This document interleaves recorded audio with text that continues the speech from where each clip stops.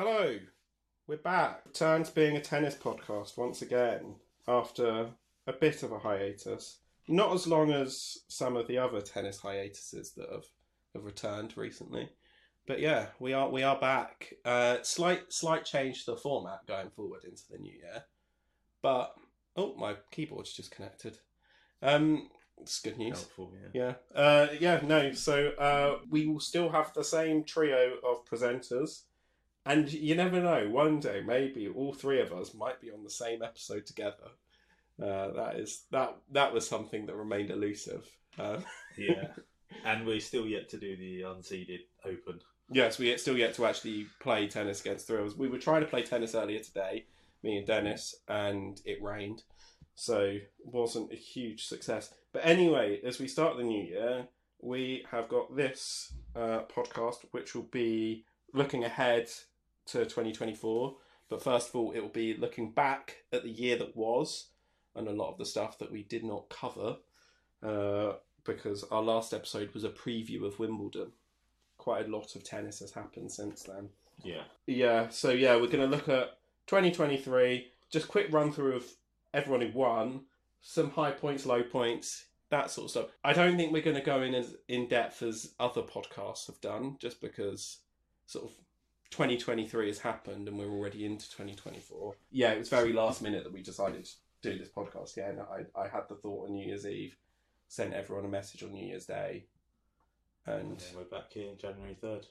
We're back already. Fleur is in Mexico, so that's why she's not here. I'm just going to quickly run through who won the Grand Slams of 2023. So in Australia, last year we had Sabalenka win, where she defeated Rybakina in the final 4-6, 6-3, 6-4. I don't know why I'm saying the scores. That seems largely irrelevant now. Yeah. So Djokovic won against Tsitsipas in the men's final. The Roland Garros champions, we had Swiatek defeating Mukova, and we had Djokovic defeating Casper Ruud. Wimbledon, Marketa Vondrasova defeating Ons Jabeur, and Carlos Alcaraz defeating Novak Djokovic. Now that score is worth mentioning because that was a match. That was a classic. 1-6, 7-6, 6-1, 3-6, 6-4. Could have done with a couple more tie breaks in my view. Just another tie break. Oh no, it still goes down. That's up there with 2008. So. Oh no! 2008 is a different level, but I think 2008 is different because of Nadal having the 2-set lead, then Federer winning the 2 tie-break sets, and then coming back, and then Nadal then coming back, and I can't even remember what the final. But that final is just the Alcaraz potential to have another few classics at Wimbledon and elsewhere. And then the US Open champions Coco Gauff defeating Sabalenka in the final. And Novak Djokovic defeating Daniil Medvedev as Medvedev beat Alcaraz in the semi-final. Yeah. Other notable things that happened, we had the WTA finals, the incredibly well-staged WTA finals where nothing went wrong at all. Was won by Iga Swiatek defeating Jessica Pegula 6-1, 6-love in the final. That was Iga's Bakery.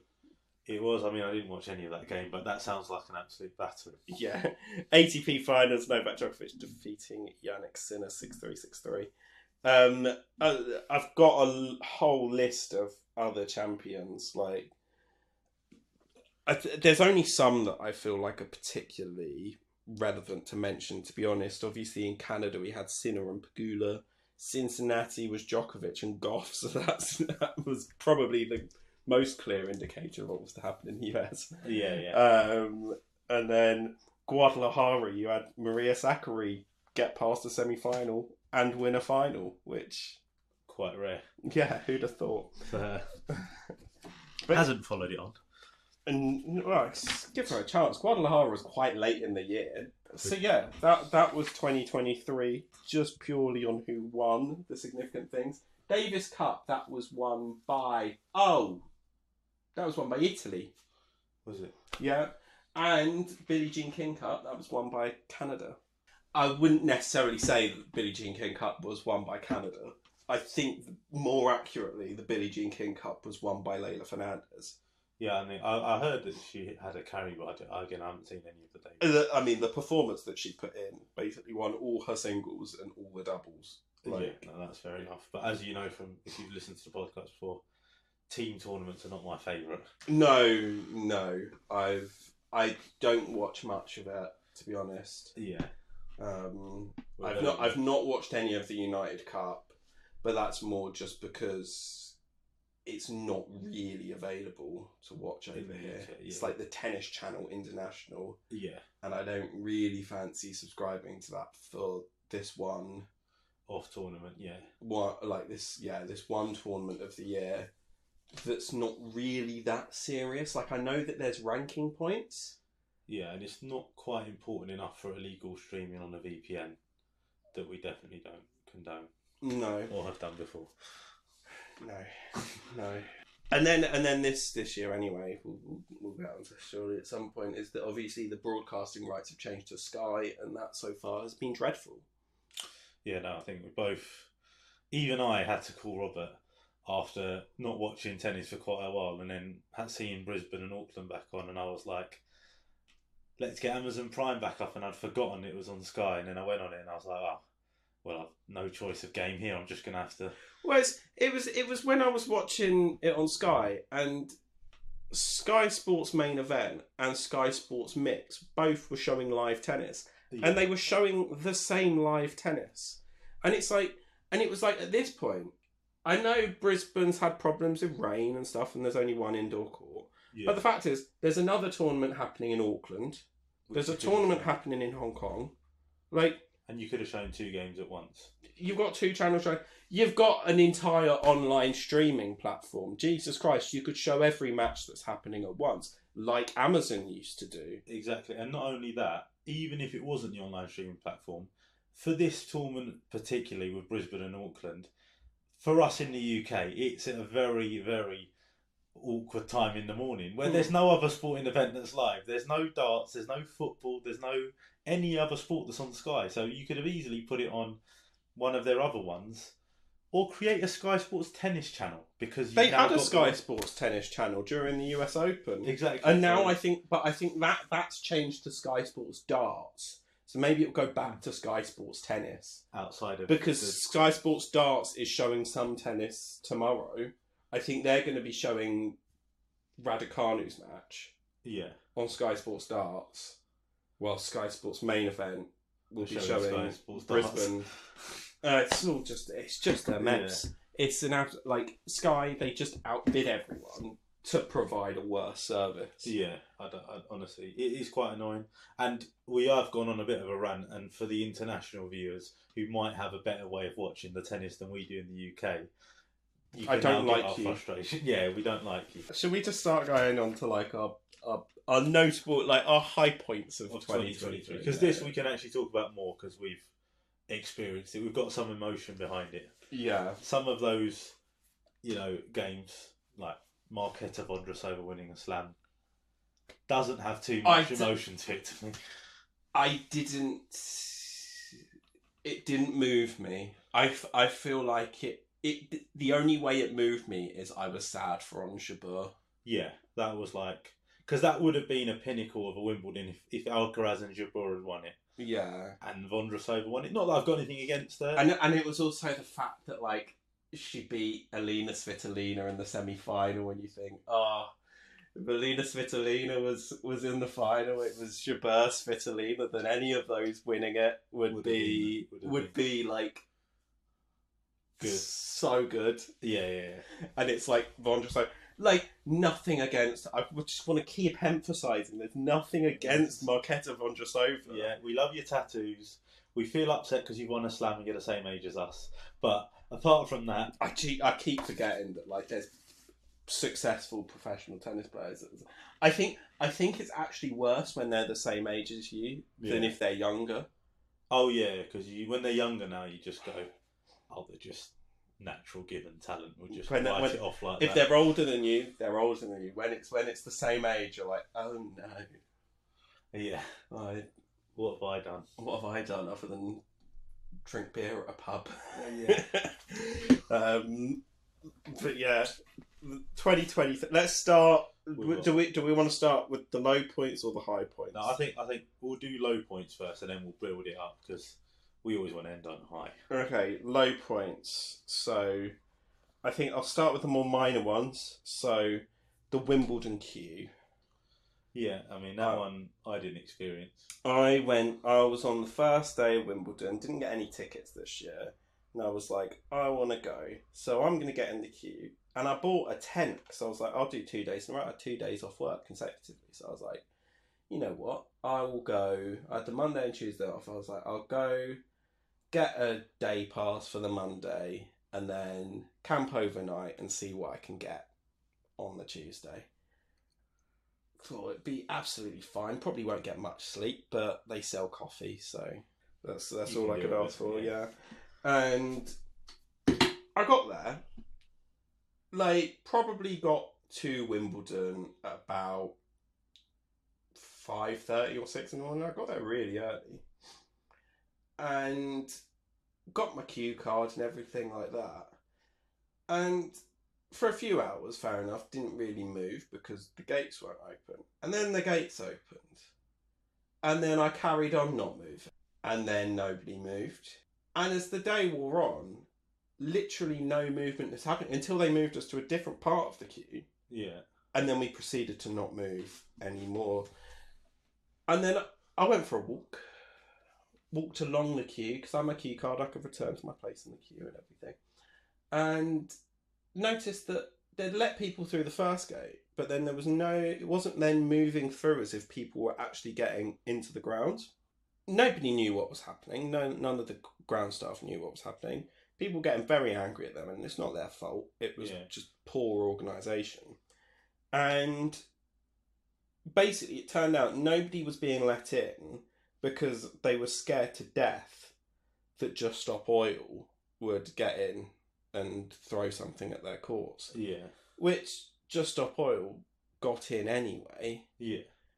And threw stuff at their courts. Yeah. So it's like all of this nonsense for nothing. Like, nobody could get in, nobody could, and it was just such bad organisation. And then I was just like, if this is going to be the repeat tomorrow, there's no point camping overnight to just not get in. Yeah, yeah. I don't want to camp overnight to stand in Wimbledon Park.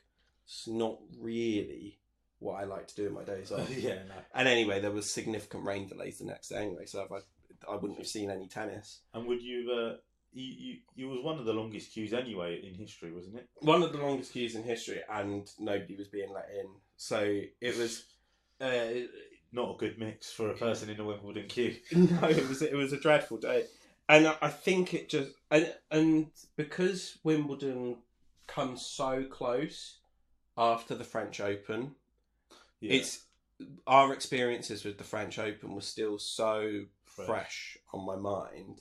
And we love the French Open. Yeah, there is no way of emphasising how much we love the French Open. Like, you have to buy a ticket in advance. Day passes you have to buy in advance. There's none of this queuing. Yeah. There's sometimes a bit of a queue as you go into like the night session. I think it's the ones where we've experienced the longest queue, where you're coming in for the night session because there's only one gate you can come in, and it's just a bit of a long queue. Yeah. But when you start moving through, you're moving through like it's consistent, and obviously there's multiple stages of bag checks and everything. It's absolutely fine. I think that's another thing is tickets are accessible. Oh, for French easily. Literally, it's first come first serve because on the day as well, because they sell most of their seats to real life people and tennis fans. The closeness between the French Open and Wimbledon just highlights how bad the organisation was. How bad the organisation is of Wimbledon and how intentionally inaccessible it is. Yeah. It's elitist. It's elitist. Tennis is, I mean, to the point where we've got tennis courts out the back of our house, and yeah, they're free to play today because it's the middle of the day on a weekday. Yeah. But if you want to play on the weekend, when most people will be available, you have to pay £5.50 for the hour. Yeah. And it's like just constantly, every time you try and interact with the sport in this country, there is some sort of barrier. to make it. And I just feel like after my experience with Wimbledon last year, and it was just completely disregarding all of the actual tennis fans and people that can't afford all your debentured seats and all of that. Yeah. And that's the thing, Wimbledon is there to cater for the people with the debentured seats. They're not there to cater for the general public. No. And that's why It's why it's one of the best tennis events to watch on TV. But as a day out, because we did Wimbledon the year before, as a day out, it's not as good a day out as the French Open. No. And take us as an example. Like we're not doing this rant to say that we're the biggest or most knowledgeable tennis fans around there. I'm definitely not.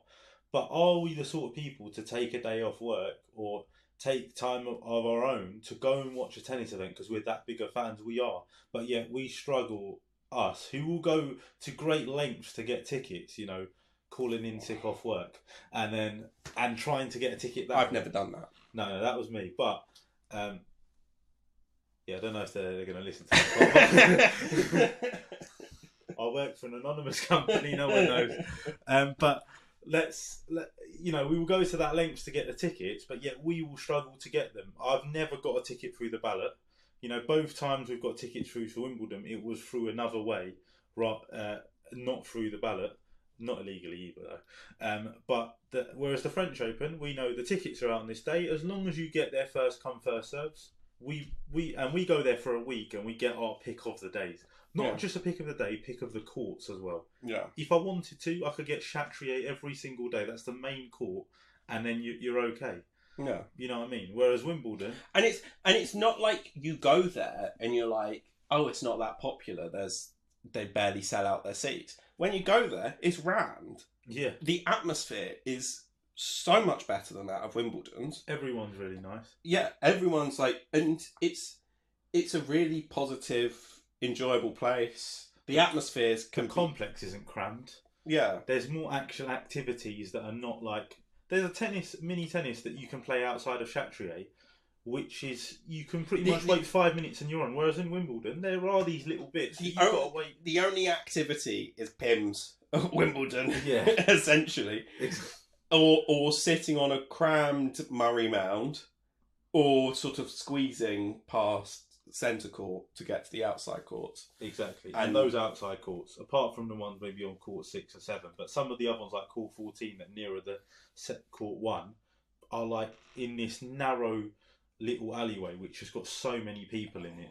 If there's quite a lot of games in week 1, you know what I mean? It's not like a accommodating experience for everyone. You know what I mean? You can have great fun at Roland Garros, as you've done more than I, on the outer courts, going to almost pick anyone you want and you will get on there. You know what I mean? Whereas if you want to move from a men's round 1 game in court 14 in Wimbledon to another outer court men's game, you might spend a whole hour not watching a tennis, walking through the complex. This is not a hate speech on Wimbledon. We do love it. We do think it's a great one to watch on TV. Yeah, it is a great one to watch. Don't ban our ticketing accounts, please. It's not designed for the everyday spectator of the sport. No. When you go, that's the whole essence of the queue. So some other low points. I just want to talk about a couple of players that had some injury problems. We obviously had Rafael Nadal, who struggled, didn't play a match after the Australian Open. Yeah. Raducanu, obviously, she had 3 surgeries. Yeah. But in lighter news, hopefully that'll be 2024 high points next year. That they're all back. That they're all back and fit. Well, I mean, Nadal's not back for long. This is his last season.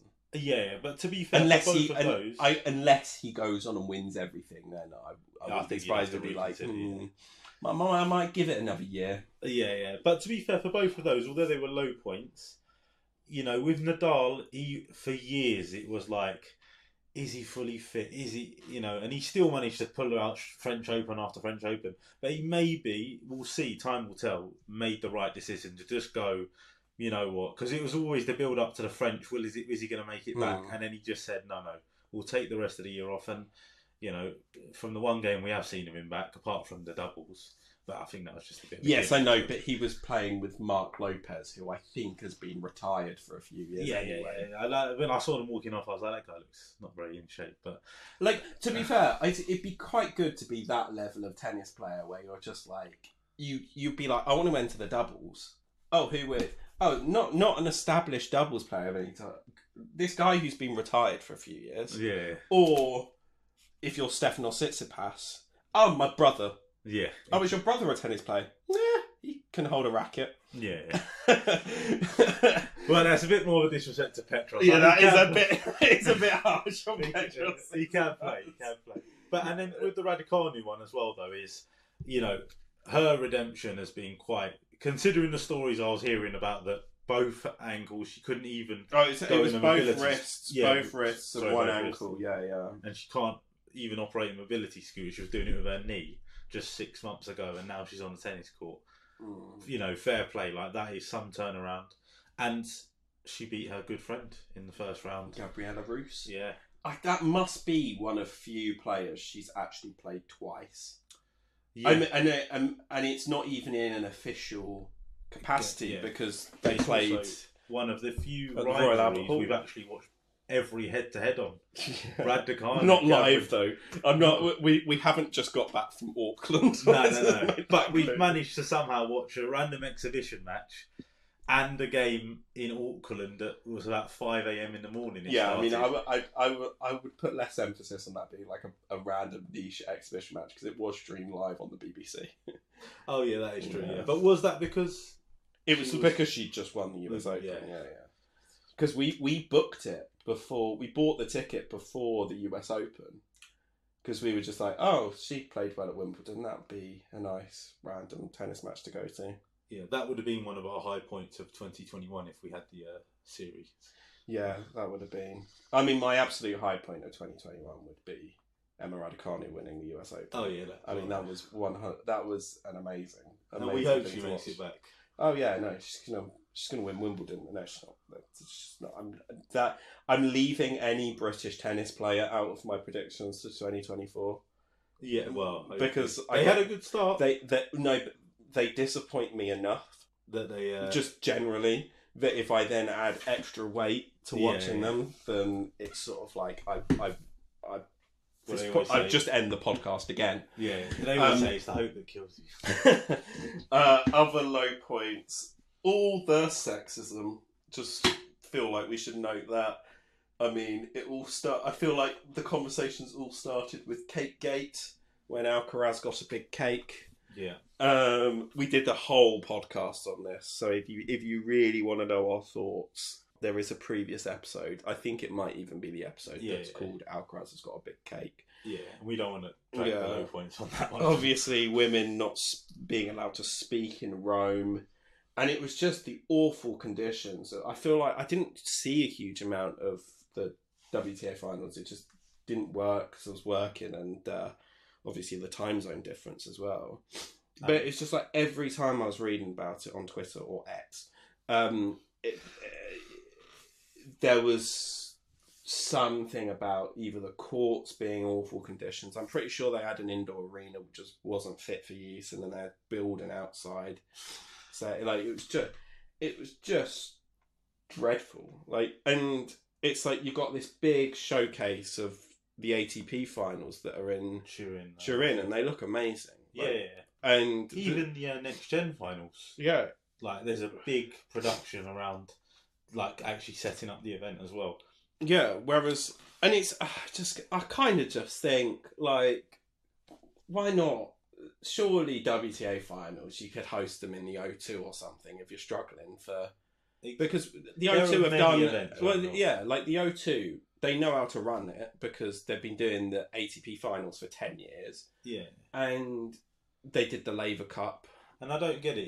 You can't tell me if it was given to, not just the UK, because we're from the UK, obviously we'd like it in the O2 because we're in London. But if it was in America or in the UK, or if you even put it somewhere in like Germany, for example, you're not telling me that they're not getting the broadcasting rights, they're not getting a better tennis venue, and they're not getting a packed out stadium. They will, you know what I mean? Because there are plenty of places in which indoor tennis is held in Europe I know, and I know this is like quite European centric, and tennis should move around the world, but But it has been, so... yeah, and at the same time, it's like the only reason it's happening, it was happening in, where was it? It was Cancun, wasn't it?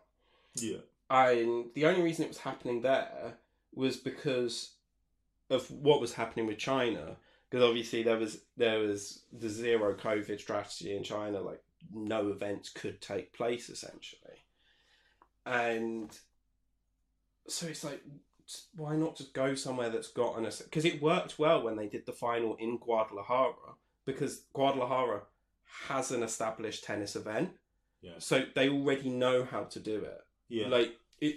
And it's not like there's not other places that have 2 10 events in a year, you know, Paris.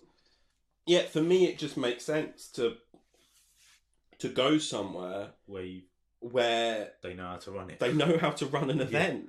Like, and yeah, you know, as for the point of give it to Guadalajara, for example, if you want to give it to Mexico. Yeah, I mean, I understand not giving it to Guadalajara because Guadalajara's now got the 1000 event that's quite close to the finals anyway. Oh, that's fair enough. Yeah, but like for example, this year Paris gets to host an Olympics, a Slam, and a 1000 event. F it, host it on clay. That'd be fun. Yeah, take it to the Madrid. They've got the roof on their stadium there. That'd be fun. It would kind of be fun if you could do different surfaces for the finals, or just do a completely different country that could still host it. Like put it in Canada or put it in Scotland, Japan, Tokyo. They must still have the Olympic venues. Exactly. Yeah. But we'll move on from the low points. We'll go to high points. High points. So, I think, should we start with Roland Garros? Yeah. I think. So, Roland Garros in general, because we were there, especially Court 14, because, I mean... well, this might be quite biased and probably is better of an advertisement to visit Roland Garros than you'll even get from the Roland Garros channel itself. I feel like we won't say a bad word about it. I feel like we've done a lot of marketing work for Roland Garros this episode. We have. I mean, literally, I love everything about it. I like the train there. I like the hotel, the walk we go in. Although we're changing our hotel this year. We are changing controversial our hotel, controversial things. But we're going to be closer to the stadium. But literally, from the checking who's training on which court, so we can, in between games, maybe go get a glimpse of someone. And that was the first ever scoop for the Unseeded podcast, where I was at Jessica Pegula training session, and she said she was unwell, and I got that before anyone else. Yeah. Breaking news. Yes. No, what's the word when it's you've just broken it? I forgot. Breaking news or a scoop, as I said, it's a scoop. Oh yeah. I thought there was another one, but I can't remember now. Exclusive. That's the one. Yeah. Fabrizio Romano of tennis. Here we go. I feel like that'd be quite rude if you did it in a tweet, like Jessica Pegula is ill. Here we go. Whoever she was playing, concrete interest in the next round. Most people won't understand that. So we went to I mean some of the training sessions we went to. Who else did we see? We saw the first one was on like court 3 on a doubles, but I can't even remember who was playing. Yeah, we also I saw Radrescu's. We saw Potapova's, didn't we? Oh yeah, that was down at the other 11 or something. That was weird. Training sessions were quite interesting, to be honest. But yeah, no, obviously just being able to just walk around. The weather was beautiful last year for it. Dennis gave himself heat stroke. Yeah. Thiago Sable for against Medvedev. That was a game and a half. Yeah, which we both enjoyed. So apart from the restriction that we. Oh god, yeah, no. I feel like if we're on the top tier of Chatrier again, we need to be a few rows bit back. higher. Yeah. Your seat for the Monfils. My seat for the Monfils one, like I was right up in the nosebleed seats. Yeah. But Jesus Christ, I was having the time of my life. That's definitely a high point on its own. Yeah. The Gael Monfils match. There's I think Chatrier. I felt French. Yeah. He looked. I could only see him there, and I was just like, I couldn't tell which one he was at one point because he was just blending in so much. I only knew because of the camera angle he was taking the piss out of me. Well, come on, you wouldn't join in the Mexican wave. Sat there, genuinely, I have a photo of you, everyone else doing the Mexican wave around you, and you're sat with your arms crossed. With my American friend, who works with the US Tennis Association. So where's our tickets to the US Open, Dennis? So he needs. Maybe he's the listener From Ashburn. Yeah. No. I do know he lived in New York, so and maybe I might see him next year. But I will try when we go to the French Open, even if it means not sitting next to you. Though, I have to get a seat like that again. It just has to be like it was. I was there half an hour before the game started, and just being there in the second row. Yeah, I've got to say, I really don't mind being high up on Chatrier. Yeah, there's Because I did that for the Sabalenka-Stevens match. And that was absolutely fine. and Alcaraz did it before. Whereas, I've got to say, especially now that they've got the roof over, being high up, I know it's a much smaller stadium, but being high up on Longlen, I don't think it's good anymore. Because I've much preferred the seats when we were lower down. Yeah. They were Without so much the better. roof. That actually made much of a difference. I didn't like the roof. No, although it'd be interesting this year because they've actually got the roof working now. Because Oh, last yeah. year they just had like It was like a half thing. yeah. It was a decent match we did watch on London though, the City Pass one. Yeah, and obviously you went home that early that day Yeah. because you killed yourself the day Tennis before with heat stroke, wasn't it? That time, yeah. That was all for the pod. Um, No, he was. I can't lie. That pretty much any court you go on, you will have a good time. even the first match we watched on court, Oh, yeah. court 5 or 6. Yeah, Anna Bogdan. Anna Bogdan against Camila Osorio. We haven't looked back on anything, but this is 9 months later, or it's 8 months later, and we still remember that as one of the highlights. I mean, not gonna lie, I went back and watched if it Camila wasn't Sloane Osorio's. Stevens, I would have happily watched the rest of that. I know, and I went back and I'm now a Camila Osorio fan, and my computer wallpaper background thing is her match that she lost in the second round. But it's a nice action shot. Yeah. Forehand being whipped. And as you know from our favourite players, we are waiting for a Grand Slam matchup of Camila Osorio, Kai Yuban. Jesus Christ, that we won't be friends. No, not for that one. We won't be friends. We'll be opposite sides of the court. Yeah, no, that Because it will be an outside court. We don't get to choose where to sit. I don't think that will have show court billing. Yeah. Unless it is a miraculous run to the final from each of them. Yeah, well, we won't be in the stadium then, probably. Probably not, no.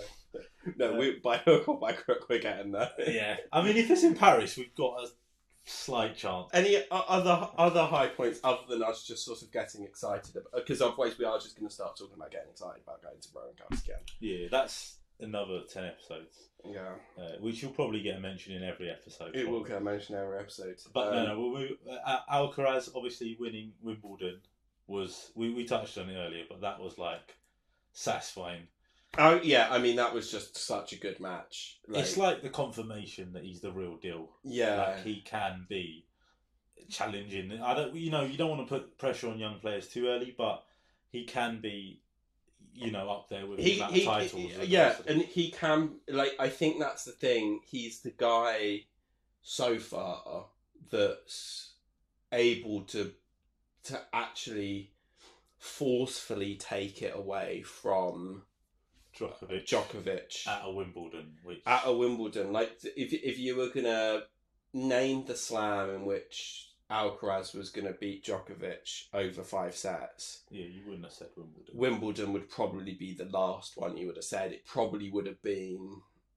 Well, I don't know whether you'd put US Open first because he's won it. But clay would make more sense than grass. Yeah, for sure. But yeah, no.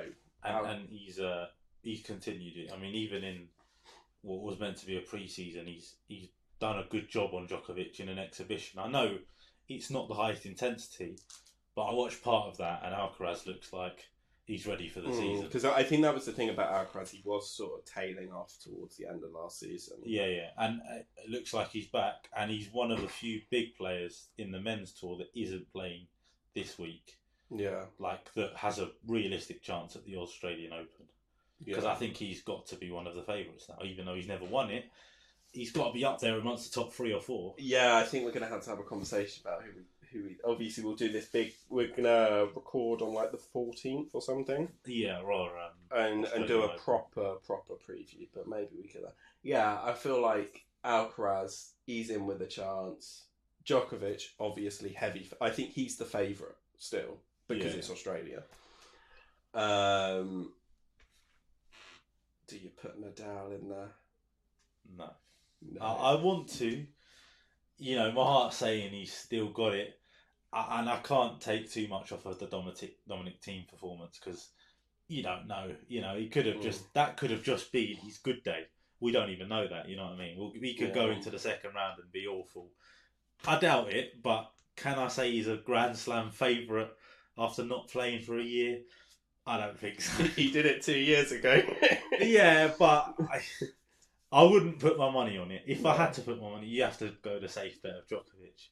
But it'll be interesting. I mean, that will garner a lot of media interest because it might be his last appearance at the Australian Open. Most likely it will be. But unless he goes and wins it, then he might just go, I'll extend it to January and then I'll go to the French again because I'll take another title. Yeah, because I'll win that one again. Yeah. What's he on at the moment? 14 French? Yeah. And then it will be, if he does all of the things we've just said, it will be a battle of Djokovic and Nadal. Who's going to get to 30 Grand Slam first in an ideal world? But Nadal winning on crutches at Roland Garros. Yeah. He doesn't have the racket, just hits it with the crutches with a top spin forehand. Any other high points though? I can't. A high point. I just wanted to put in Coco Gauff winning a slam. Oh yeah. Mostly because one of our last episodes would have been the episode we recorded in Paris, where we had a long conversation about Coco Gauff's forehand. Yeah. And I was backing her. You backed keep her, playing. and I was like, she needs to take a break and work from it because she won't be able to win anything with that forehand.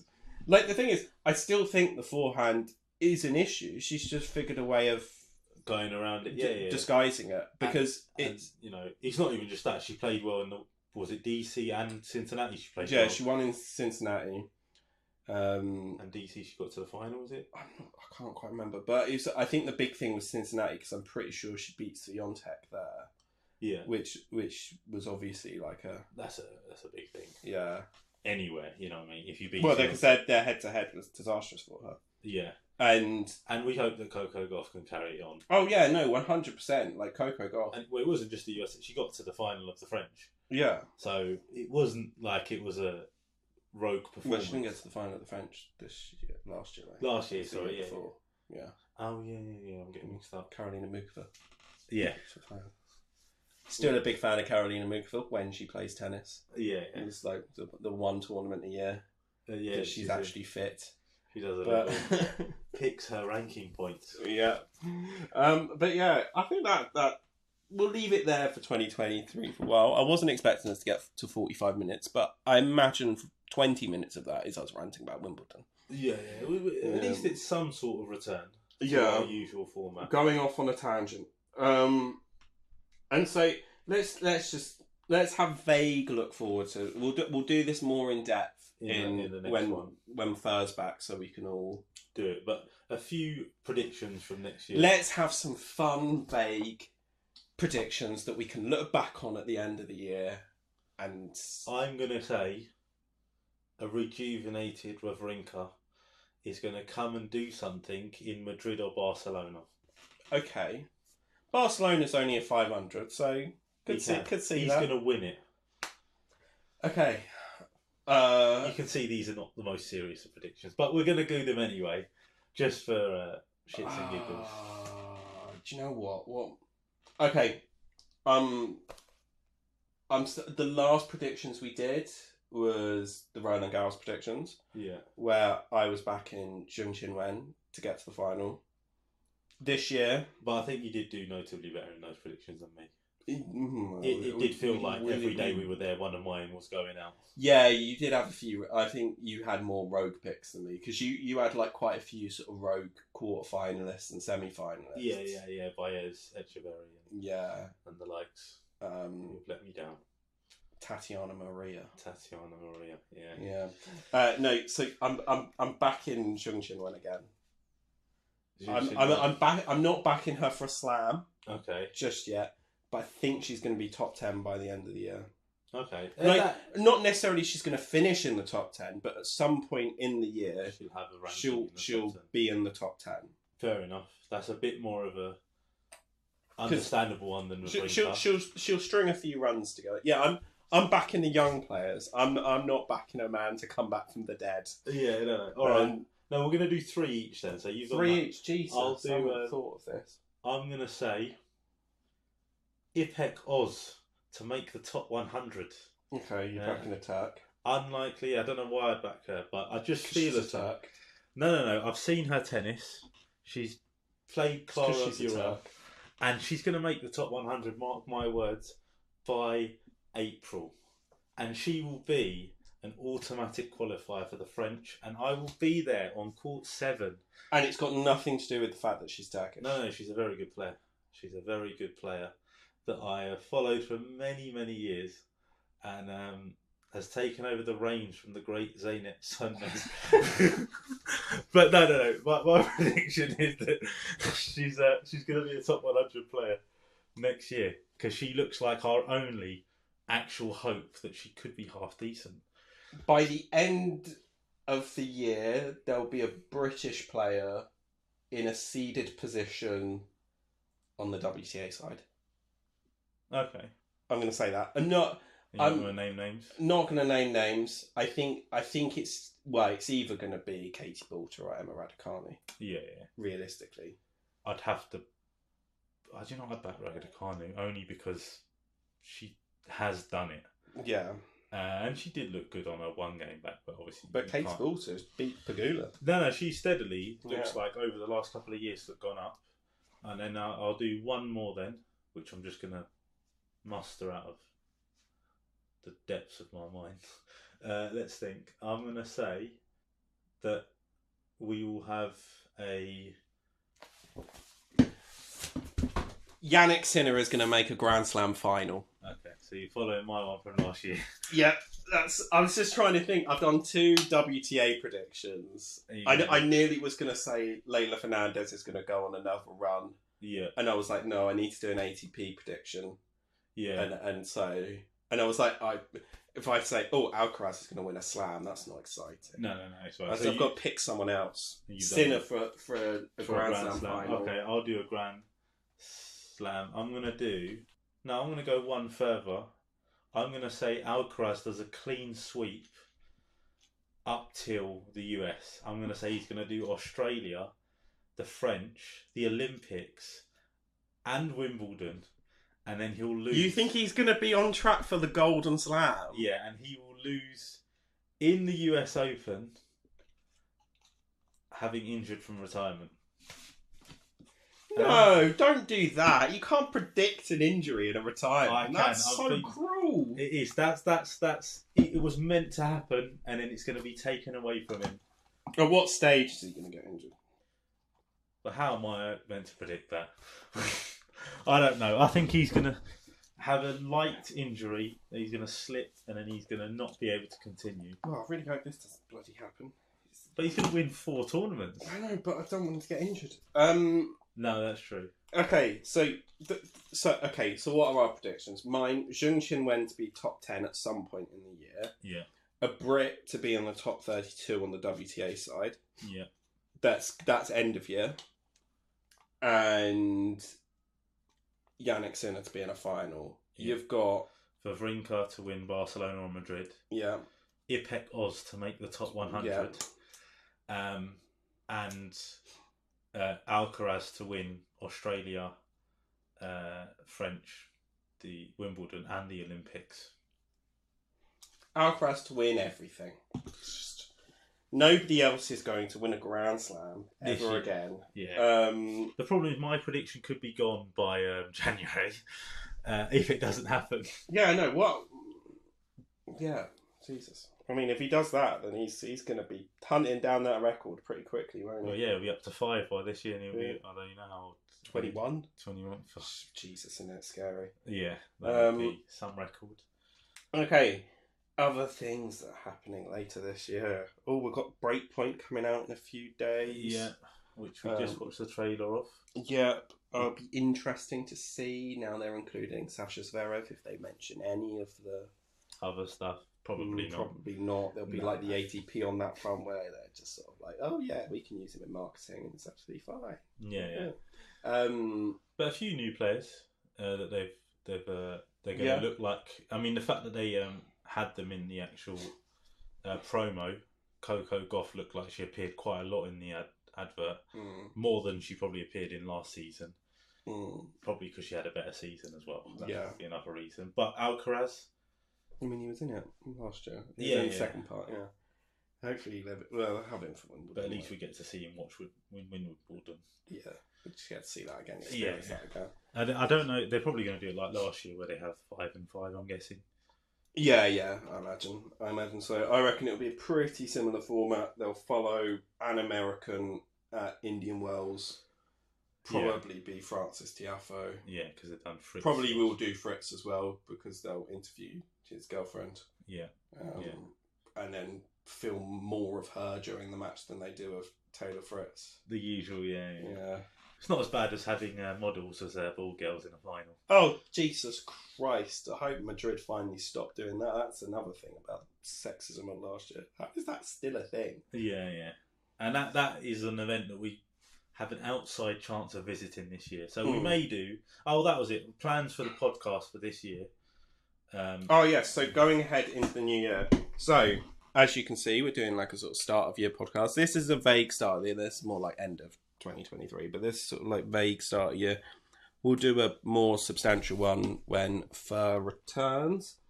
And we'll also combine that with like Australian Open preview. Because we'll do our predictions like we did for Roland Garros. Yeah. We will also be doing Grand Slam roundups, obviously, once the tournament's over. Yeah. An end of year review, obviously, so we can review like the finals and then what's happened throughout the year. And then I've just got here any other time if the vibes are right. Yeah. So if we it won't be it won't be weekly like it was last time, just because we've got lives. Yeah. But we'll try to do as much as we can, and we do. Obviously, we've got the Olympics this year as well. Yeah. We will still most likely attend the French. Well, we will be attending the French. Well, it's just your holidays. We're waiting to be. Oh approved. Yeah. So please, I don't know who his manager is, but if we can just help us out there, that'd be helpful. Other than that, it's pretty much booked because we, unlike Wimbledon, have complete confidence that we're going to get the tickets. Yeah. And then other events we might go to. I'll probably end up going to Queen's. Yeah, we'll try and go to events here and there. There'll probably be some sort of like qualifiers for Davis Cup or Billie Jean Cup somewhere. And then we'll try to, if we can, we're going to try to do the daily or at least some sort of updates in Paris. And then we're planning on doing an episode on this week's action soon. Yeah. Whenever Robert decides to edit it. Yeah. So anyway, that's it for this episode, which is our big return. Yeah. Thank you very much for listening. Should I see if I remember how to sign off from a podcast? Oh yeah, go on then. Thank you very much for listening. We have social medias. We have Twitter, X, and Instagram. I think both of them are at UnseededPod. We have an email address, unseededpod@gmail.com, which Robert will check at some point. Yeah. But yeah, thank you very much for listening. Please remember to rate and review us on whatever podcast platform you are listening to us on, and subscribe. Thank you for listening. See you in the next episode. Goodbye.